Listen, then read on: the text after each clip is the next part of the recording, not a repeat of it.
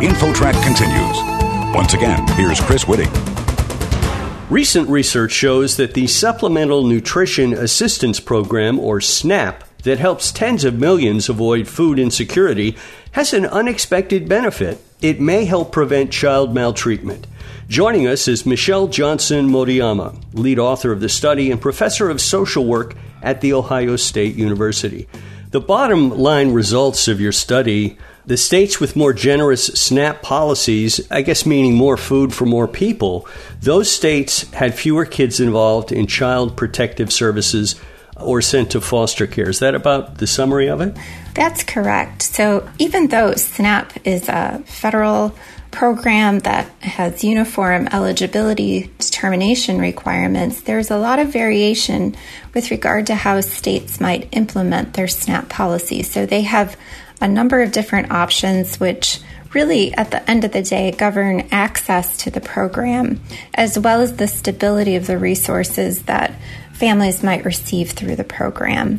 For example, simplified reporting is a policy that allows for less frequent reporting of changes. For example, monthly income might fluctuate a bit from time to time, and sometimes there's a reporting process involved with every fluctuation that can then require recertification on the part of the SNAP program for that particular family. But many states have adopted simplified reporting, which really decreases the administrative burden of implementing SNAP for states. And at the same time, it increases the stability of the resource over time because all of that paperwork and recertification doesn't need to happen quite as frequently. Can you give us the percentages of how boosting SNAP benefits reduced child maltreatment? We found that states that had more generous policies, that is, states that really found ways to increase access to the program through their policies. When we think about child maltreatment, there are a number of different stages that families might be involved within the child welfare system. So the first step is when a report is actually made of child maltreatment to the Child Protective Services Agency. And we found that the count of income generosity policies that a state implemented was associated with large reductions in reports that were actually accepted for further investigation. And so we're talking about a reduction of approximately 353 per 100,000 children, just in reporting alone. And then we saw reductions when a child welfare agency, or if a court is involved, determines that child abuse and neglect took place. And so we saw reductions there of approximately 95 per 100,000 children with substantiated reports. And the thing that was interesting for us was also to see how reports that were substantiated specifically for neglect, we saw even larger decreases in those numbers of children. When we use the phrase child maltreatment, that would include abuse, neglect, and other factors? Those would be the main types of maltreatment that we would see, yes. Our guest is Michelle Johnson Moriyama, lead author of this study we're talking about and professor of social work at The Ohio State University. Professor, if you could wave a magic wand and change national SNAP policies in any way, what would you do?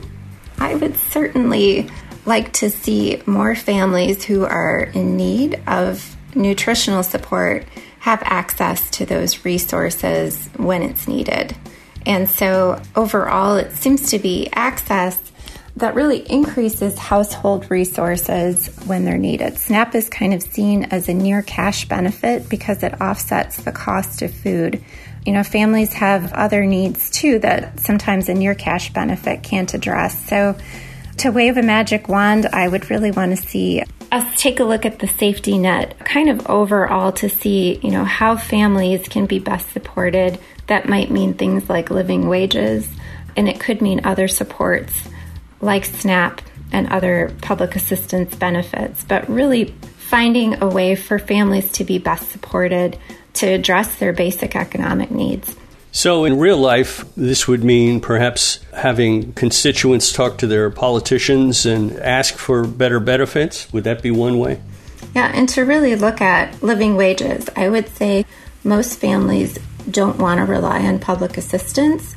Most families really value work. And in lieu of having resources that are needed through work, that's really where the social safety net and increased benefits come in. So I think it would be a combination of things we would need to look at to make sure that the basic needs of families are met. Having done this study, do you see perhaps a limit to the positive effect toward maltreatment with SNAP benefits? In other words, if you increase the benefits in an unlimited way, it's not going to completely eliminate maltreatment. Is there a ceiling to it, perhaps?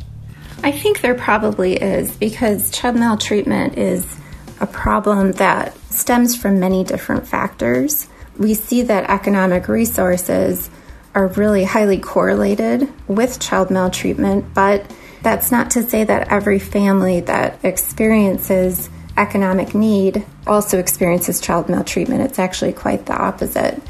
So there are a number of factors we really need to think about when we're addressing this particular problem, but economic resources are definitely an important piece of that. Did you study at all the effects of opioid addiction or other types of addictions that might be limiting the care that a child is getting from the parents?